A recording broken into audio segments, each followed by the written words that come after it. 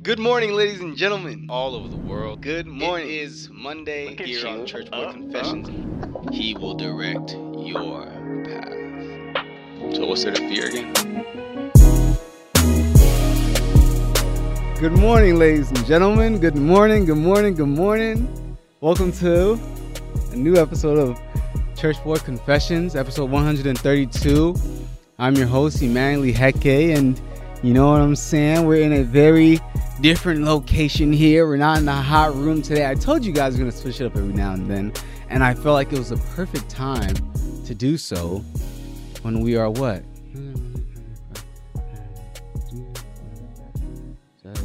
5 days. 5 days away from the Unassociated Poetry Jam, and here I am. You know, I'm in the place where it's going to happen, ladies and gentlemen. I'm in my church, Redeeming Grace Christian Center. In 5 days, we are going to be hosting the Unassociated Poetry Jam from this stage where I'm at right now. I only thought it was right. I'm very excited. I'm so excited for this jam. And I'm going to tell you something. It has been a journey. It has truly been a journey doing, planning and going through everything with this, I will say. And God has taught me a lot through it. And I'm so excited for this to finally happen because, I don't think you guys understand that. I don't know if you've been to a poetry jam before or slam jam, wham bam, whatever. But, when I tell you that you are going to feel something different with this show, and it's hard for me to put in words, and it's really something that you actually have to experience. I'm so excited. We are going to be streaming live, www.un-associated.com/TUPJ4. www.un-associated.com/TUPJ4. You must tune in. There's no excuse. If your country has YouTube, I expect to see you tuning in. Oh, I'm so excited. I'm so excited, guys, for real. So here I am, I'm on stage, and let's get to this episode, shall we?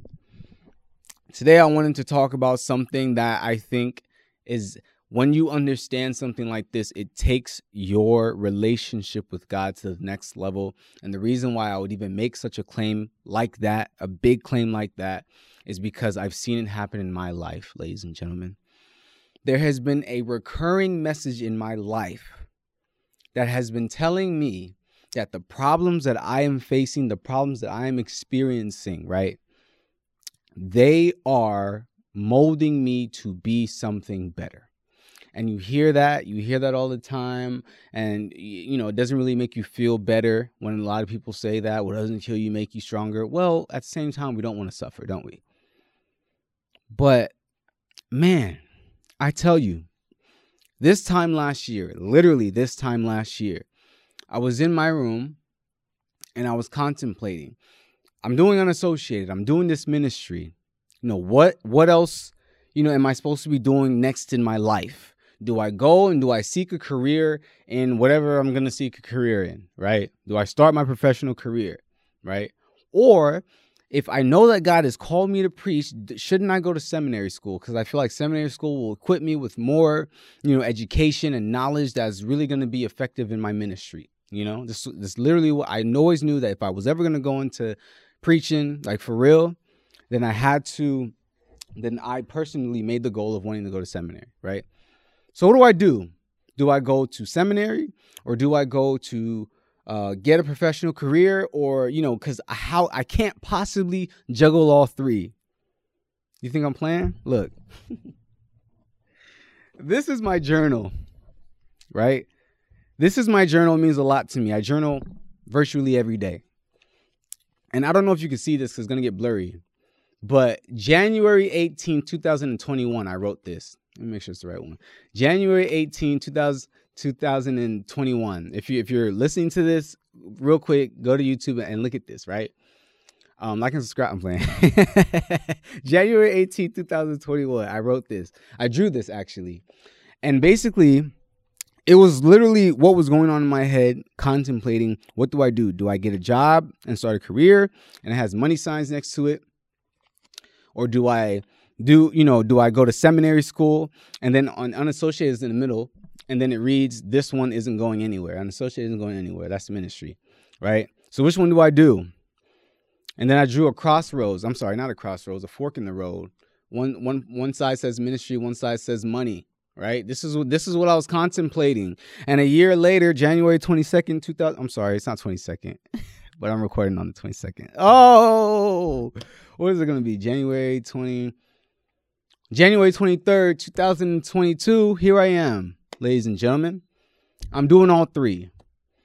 Glory be to God. There's the resolve. I'm doing all three, but I'll tell you this, that it is hard. Life has been hard. Life has been challenging.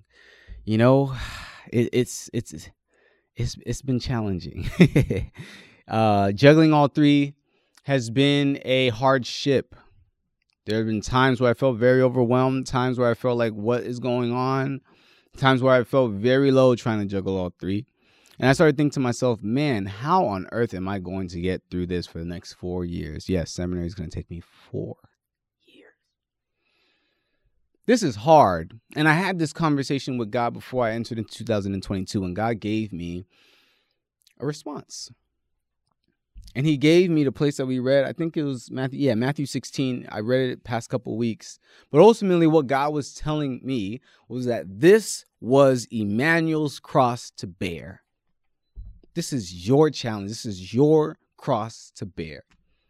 And you know what Jesus says? That if any man wants to follow him, he has to deny himself, take up his cross, and follow him. And God told me that this is my cross to bear. There's no way around it. I have to have a career. I have to make money in order to feed my, I guess I'm not the head honcho in my family, but to take care of my, family in certain ways, and also prepare for the family that I want to start in the near future. Ministry unassociated isn't going anywhere. We 10 toes. Seminary, sure, you can make the argument that you don't have to go to seminary to be a pastor, but you kind of have to go. No, I'm not going to go there. But but at the same time, I've already seen the impact that seminary has had in my life and in my ministry, and how I can teach and how I can be knowledgeable on certain things. This is my cross to bear. And it got me thinking, It got me thinking about, maybe I'll write a book. And the title to that book, I'm not actually writing a book, but the title to that book would be The Sometimes Unpleasant Life of a Christian. Because we all thought that, well, not all of us, but a lot of us thought that, this Christian thing was going to be a cakewalk. Everything was going to be cool. We're going to be happy all the time because God's going to be blessing us all the time. And there's definitely truth to that, because we have joy. We have access to Jesus' peace that he says he left us. And I believe John chapter 14, verse 27, the peace that I leave with you is not of this world, right? We always have access to peace. We have access to joy. But that doesn't mean that everything in our life is going to be peaceful. It does not mean that everything in our life is going to be joyous. We have access to these things because of Jesus Christ. We're able to feel these things because of Jesus Christ. That's why. Because your life is going to be very unpleasant sometimes as a Christian. In fact, it's been assured that it will be unpleasant sometimes. How do I know that God is going to allow hardships and tribulation to meet you? How do I know that he's going to discipline you? Because the word of God says it. And that's when our lives are the most unpleasant, I think. Our lives are most unpleasant when God allows the hardships, allows the temptations, allows the trials. It's hard when God disciplines us, chastises us. John 16:33 says, you will have temptation, right? Jesus says you will have temptation. You will have tribulation, but it's okay. I've overcome the world. In Matthew 4:1, we see that the Holy Spirit is who led Jesus into the wilderness in order to be tempted of the devil. God allows and sometimes even facilitates the trials and temptations and hardships. What type of God is that? Quick disclaimer. I don't want you to go running to say, see, I fell into temptation. It's God's fault. No. 1 Corinthians 10:13, I'll read this one. No temptation has overtaken you except what is common to mankind, and God is faithful. He will not let you be tempted beyond what you can bear, but when you are tempted, he will also provide a way out so that you can endure it. That's the scripture. So don't go saying, Emmanuel said, it's God's fault that I'm tempted, so that's why if I fall in temptation, it's okay. No, the scripture says no. If you fall into temptation, that's your fault. God disciplines us too. Hebrews 12:6, because the Lord disciplines the ones he loves, and he chastens everyone he accepts as his son. That's what the word of God says. So through these verses and many other verses you can use, we know that God allows hardships and sometimes facilitates trials and tribulations and temptations. And he also chastises us, disciplines us. And I personally think that this kind of encompasses all of the unpleasantness in being a Christian. Well, not all of it, but, that's the two I'm going to talk about today. Let's talk about the hardships of life and the discipline of God in life. I'll be the first one to tell you these things are not fun, ladies and gentlemen. In fact, the Bible will tell you that it's not fun. At least we see in the case of discipline, Hebrews 12:11 clearly says that no one enjoys discipline. Discipline is not something that feels good. It actually feels very unpleasant in the moment. So, with that being said, what is our hope in these times? What are we supposed to hope for? A lot of us, we hope that it comes to an end. All of the trials, tribulations, all of the discipline, that it comes to an end because it's hard. Like sometimes I just want it so then I've already graduated from seminary school. I want it so I have a whole bunch of money so I don't have to work anymore. I want it so that, I don't know, just that all these afflictions, how you're feeling, how you've been enduring, that all of it just stops. All of the problems stop. That's what we hope for because it stresses us out. And we stress out and we pray. And the reality is that sometimes God is not going to answer that prayer because you guys are not on the same page. You are trying to pray away that problem while God is trying to use that problem for something. But what is that something?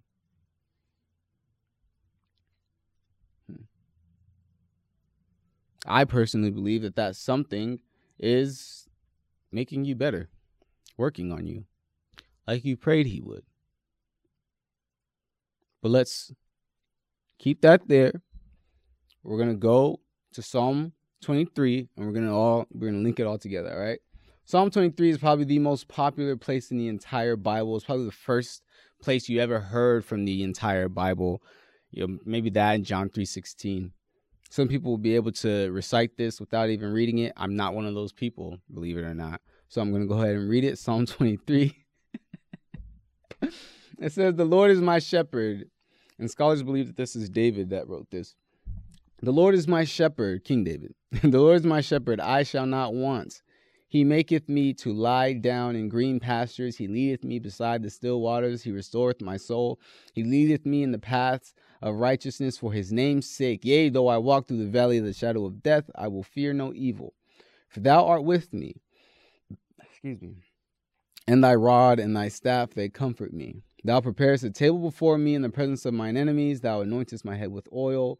My cup runneth over. Surely goodness and mercy shall follow me all the days of my life, and I will dwell in the house of the Lord forever. Amen. May God bless the hearing and the reading of his and understanding of his word in Jesus' name. Amen.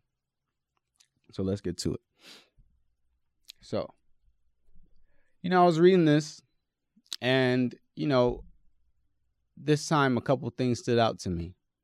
But before I get to the thing that really stood out to me, let's talk about what it means for God to be our shepherd. The scripture says the Lord is our shepherd. It's commonly used to describe God in the Old Testament. It's commonly used to describe Jesus in the New Testament. Well, the Father in the Old Testament, Yahweh, and then the Son in the New Testament. Let me say that more clear. All right. So we see it says that the Lord is my shepherd, I shall not want. Does that mean we never want anything? Well, that's not really realistic. Don't we want stuff? I'm sure David wanted stuff, right? So what do you mean by that? Other versions will say that I lack nothing.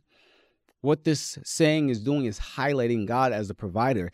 I have everything I need because God is my shepherd. God being our shepherd means that he is our provider.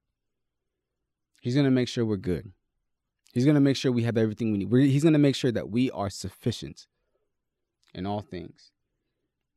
It says he lies us down in green pastures, leads us beside still waters, restores our soul.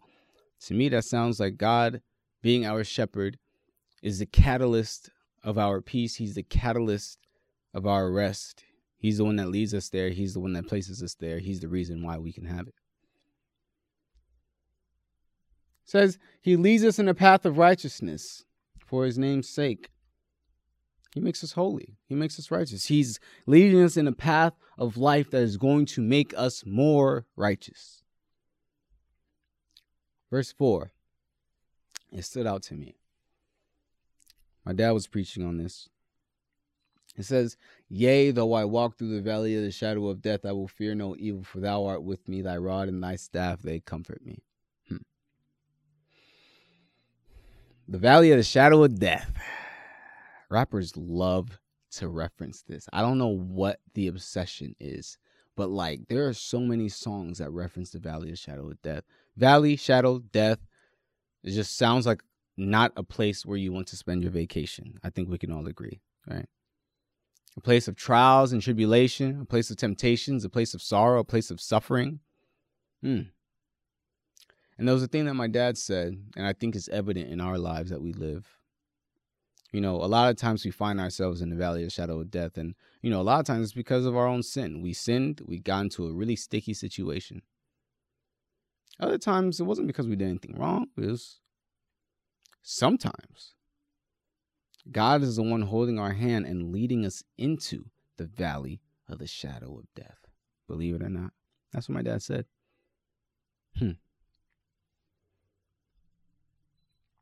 How dare he, right? How dare our Father lead us to the valley of the shadow of death when we trust him? Why would he do that? What's his goal? I think I know his goal.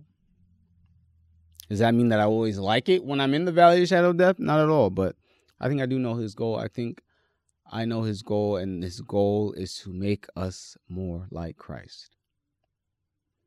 That's what I believe his goal is. Literally to make us better. In James chapter 1, so in verse 3, it says, because you know that the testing of your faith produces perseverance. Let perseverance finish its work so that you may be mature, complete, not lacking anything. I genuinely think, and if you read even the previous verses, it's talking about trials and tribulations and how we should count it all joy.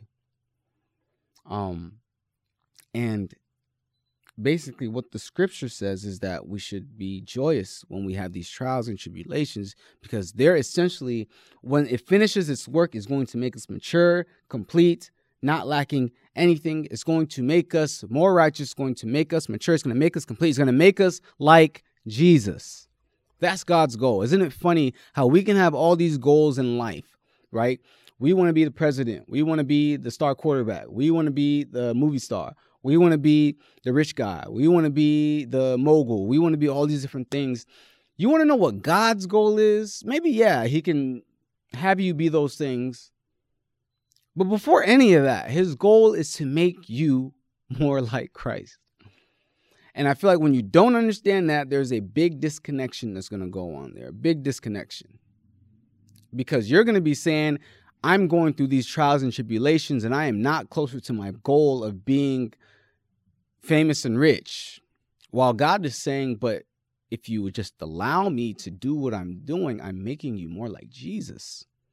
Don't you see yourself bearing the fruits of the Spirit? Don't you see yourself in situations where you can now help other people in their situations? Don't you see yourself becoming more patient, becoming more kind, becoming more faithful, becoming more dependent on me? But our goal is on being prosperous in this world. We got to get on the same page. The reality is that through the suffering and the stress and the trials and the tribulations and the temptations and the discipline, all these things that seem very unpleasant, they with the power of God, genuinely make us better. And it's not crazy to understand this. This is not a new idea that none of us have ever heard before, because we recognize this idea all throughout life, don't we? I mean, come on, you go to the gym and you stress out your muscles. Why do you stress out your muscles in the gym? To make them better. You go to practice for your sport and you stress your body. Why do you stress your body? To make yourself perform better. You go to school and you stress your life. You stress your brain. Why do you do that? You do that to make yourself better, to make yourself more knowledgeable, a better version of yourself. So why is it so weird for us to understand that we go through these trials and tribulations in life and they stress our lives, they stress our bodies, they stress our minds, they stress our souls so they can make our bodies, our minds, our souls better, more like Jesus. The trials make us better. The discipline makes us better. Hebrews chapter 12:11. I'll read it again. No discipline seems pleasant at the time, but painful. Later on, however, it produces a harvest of righteousness and peace for those who have been trained by it. I've given you scripture that tells you that the trials and tribulations, the temptations of this world, they can literally make you better through God's power, right?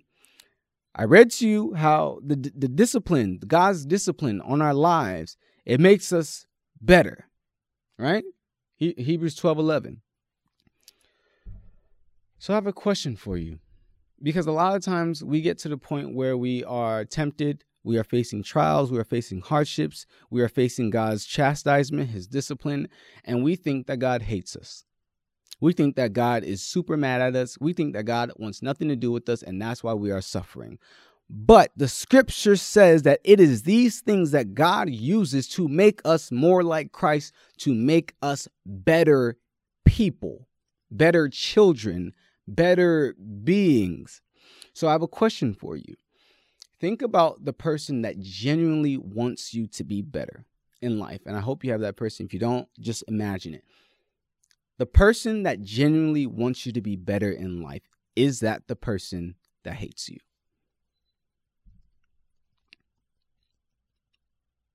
And I want you to wait. I want you to, if you need to pause it, I want you to think about that. I really want you to unpack that. Because when we get to these points in life, these unpleasant times of life, we think that me and God beefing. Me and God are, no. I would say that there's evidence in the scripture that it's when we are in these unpleasant times of life, it only actually shows that God is near and he loves us, because he's trying to mold us and he's trying to make us better and he's trying to fix us and he's trying to piece us together. And this is the path that he's using. And don't be that person that acts like you haven't become better through any of the trials and tribulations. And like I said, I know maybe there's some of this stuff that I can't explain why God has allowed every single bad thing in your life to happen. And I pray that you have the Holy Spirit to help you navigate what does this apply to and what does it not apply to. Like, is there some stuff that are bad happening and God wants me to learn from it? Some stuff that are happening and maybe it's just some stuff that are bad things that are happening because of sin, or bad things that are happening for a reason that you probably will never know. So ask the Holy Spirit to guide you in this. Because I don't want to say that God's trying to teach you something. That's why, so-and-so died, or that's why so-and-so, you know what I'm saying? Like, I recognize that there's a lot of people that, have said stuff like that. But I want you to know that I don't know why God has allowed every single bad thing in your life to have happened. Emmanuel Heke, does not have the answer. I don't think that there should be a blanket answer. That is my opinion. What I can tell you is I've seen the evidence in my life and the life of many other people that it is some unpleasant times in life that God has actually used and even facilitated in order to make us better. So it's in these times we should not be mistaken and think to ourselves that God doesn't like us. It's in these times we need to hunker down, double down, and recognize the love of God through the trials and tribulations. It's in these times we need to hunker down and recognize the love of God through the discipline. So let's talk about recognizing God's love through the trials. All right. I think the way to recognize God's love through the trials is to constantly remind yourself that He is with you, that He loves you, and that He is helping you. There's a million verses for this, but I'm going to read Isaiah 43, verse 2. You can read Romans 8, I believe 38, 39. You can read Isaiah 41:10. What else can you read? There's a lot of places. This one says, this is God speaking to the children of Israel. When you pass through the waters, I will be with you. And when you pass through the rivers, they will not sweep over you. When you walk through the fire, you will not be burned. The flames will not set you ablaze. I need you to understand that in those trials and tribulations, what I want to be running through your head constantly is that God is not simply a spectator. He's not just simply there to watch you suffer. He plays a very active role, ladies and gentlemen. And we know that because of Scripture. And we know that because if we actually take the time to locate God in those times, you'd realize that not only is He right beside us, He's also right in front of us, leading us through the way. He's the person that's not letting our trials overflow us. He's the person that is holding our hand, being with us through it all. He's the person with the grace that's keeping us because His grace is sufficient. He's literally the person that is literally helping you. That is the God we serve. And I know it doesn't feel like that sometimes. And I pray that in those times that you feel God, I'm praying that in those times that you take the time to acknowledge Him, that you slow it down, and that you see Him. How do we recognize God's love through the discipline? Honestly, I probably have to do Kendra did a great episode on this. Her last episode 87. Definitely check that out. Towards the end, she started talking about discipline. Part of the reason why I wanted to talk about it today. It really inspired me. How do we recognize God's love through the discipline? I'm going to read Proverbs 3, verse 11 and 12. And this is also a place that's quoted in Hebrews 12, verse 5 and 6. And it says, "My son, do not despise the Lord's discipline and do not resent his rebuke, because the Lord disciplines those He loves as a father the son He delights in." The Lord disciplines those He loves. The Lord disciplines those He loves. The Lord disciplines those He loves. That is what the Word of God says. And I started thinking. Psalms 23 is what we read from, right? And in verse 4, was it verse 4? Yes, at the end of verse 4, it says, "Thy rod and thy staff comfort me." David said that God's rod, who is his shepherd, the shepherd's rod and staff comfort him. So I started thinking to myself, a rod and a staff. If I'm not mistaken, there's reasons why the shepherds use the rod and the staff. Like, they have the staff to help them walk on balance on the rocky terrain that they walk up and stuff like that. But in relation to the sheep, the rod and the staff, it has a real use, right? It's what they use to poke and pull the sheep whenever one of them, sheep are dumb. One of them strays away. One of them tries to do their own thing. One of them gets themselves into trouble or wanders off into trouble. The shepherd will use the staff to poke it and pull it by its neck. If you've ever been poked and pulled by your neck, you know that doesn't seem nice. It does not feel good. Just like the discipline of God does not feel good. But David writes in Psalms 23, verse 4, that it is the rod and the staff of the shepherd that comfort him. So then it got me thinking.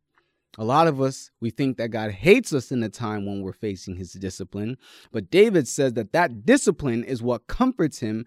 And the scripture teaches that God disciplines those that he's loved. So maybe the discipline of God is never meant to be communicating that he hates us, but instead, there are two things that the discipline of God actually communicates. One, it is that God is with us. He is still with us. Because somebody's doing the poking and pulling. And it communicates that God loves us. That is what you should understand. That is what you should receive. That is what's being communicated. The next time you face the discipline of the Lord, remember what it is communicating to you. It is not communicating that God hates you. In fact, it is quite the opposite. It is communicating that God loves you. It is communicating that God is still with you. That's what it's communicating on. Because, look, if he didn't like you anymore, he would have left you and he would have forsaken you. The sheep that the shepherd don't want wanders off into trouble. Why would the shepherd run after it? Why on earth would the shepherd go and try to pull it and poke it back in line? Does that make any sense? It doesn't. So I hope from this talk you understand that those unpleasant times of life are truly the times when we can recognize God's love. The trials, the tribulations, he's trying to make you better. The discipline, he's trying to make you better. Don't hate these times. I know they're hard. I know they're tough. And they're going to be hard. They're going to be tough. Hearing this is not going to make them not hurt as much, technically. Like, it's still going to feel, you're still going to feel it, right? But it does give you access to a level of joy and a knowledge of God's love in those times. And maybe I'll scratch that. I think it does make it better because it makes you stronger and it makes you have more endurance. Forbearance. That's a new word that I learned. Forbearance. Yeah. Let's pray. Father God, thank you so much for this word. Thank you so much for your goodness. And I pray, Lord, that it truly seeps into the brains of everyone that is listening. Excuse me. I pray you help them to grab it and hold on to it and understand it. Don't just end it here. Continue to speak to them, Father God, in this matter. Helping them to recognize your love in the places where they thought you hated them. In the mighty name of Jesus, Father, bless them, uphold them, lift them up, oh God. Help them to be better. Help them to be more like Christ. And as they're going through the trials and tribulations and the discipline that it takes to be more like Christ, help them to have peace, help them to have joy, help them to have their hope in you and to be dependent in you, Father. In the mighty name of Jesus Christ, I pray. Amen. 5 days, ladies and gentlemen. 5 days. 5 days. I'm not going to say I'll see you next week. I'm going to say I'm going to see you in 5 days. Saturday, 7 p.m. Pacific time. The Unassociated Poetry Jam 4. I will see you there. Love y'all. Peace.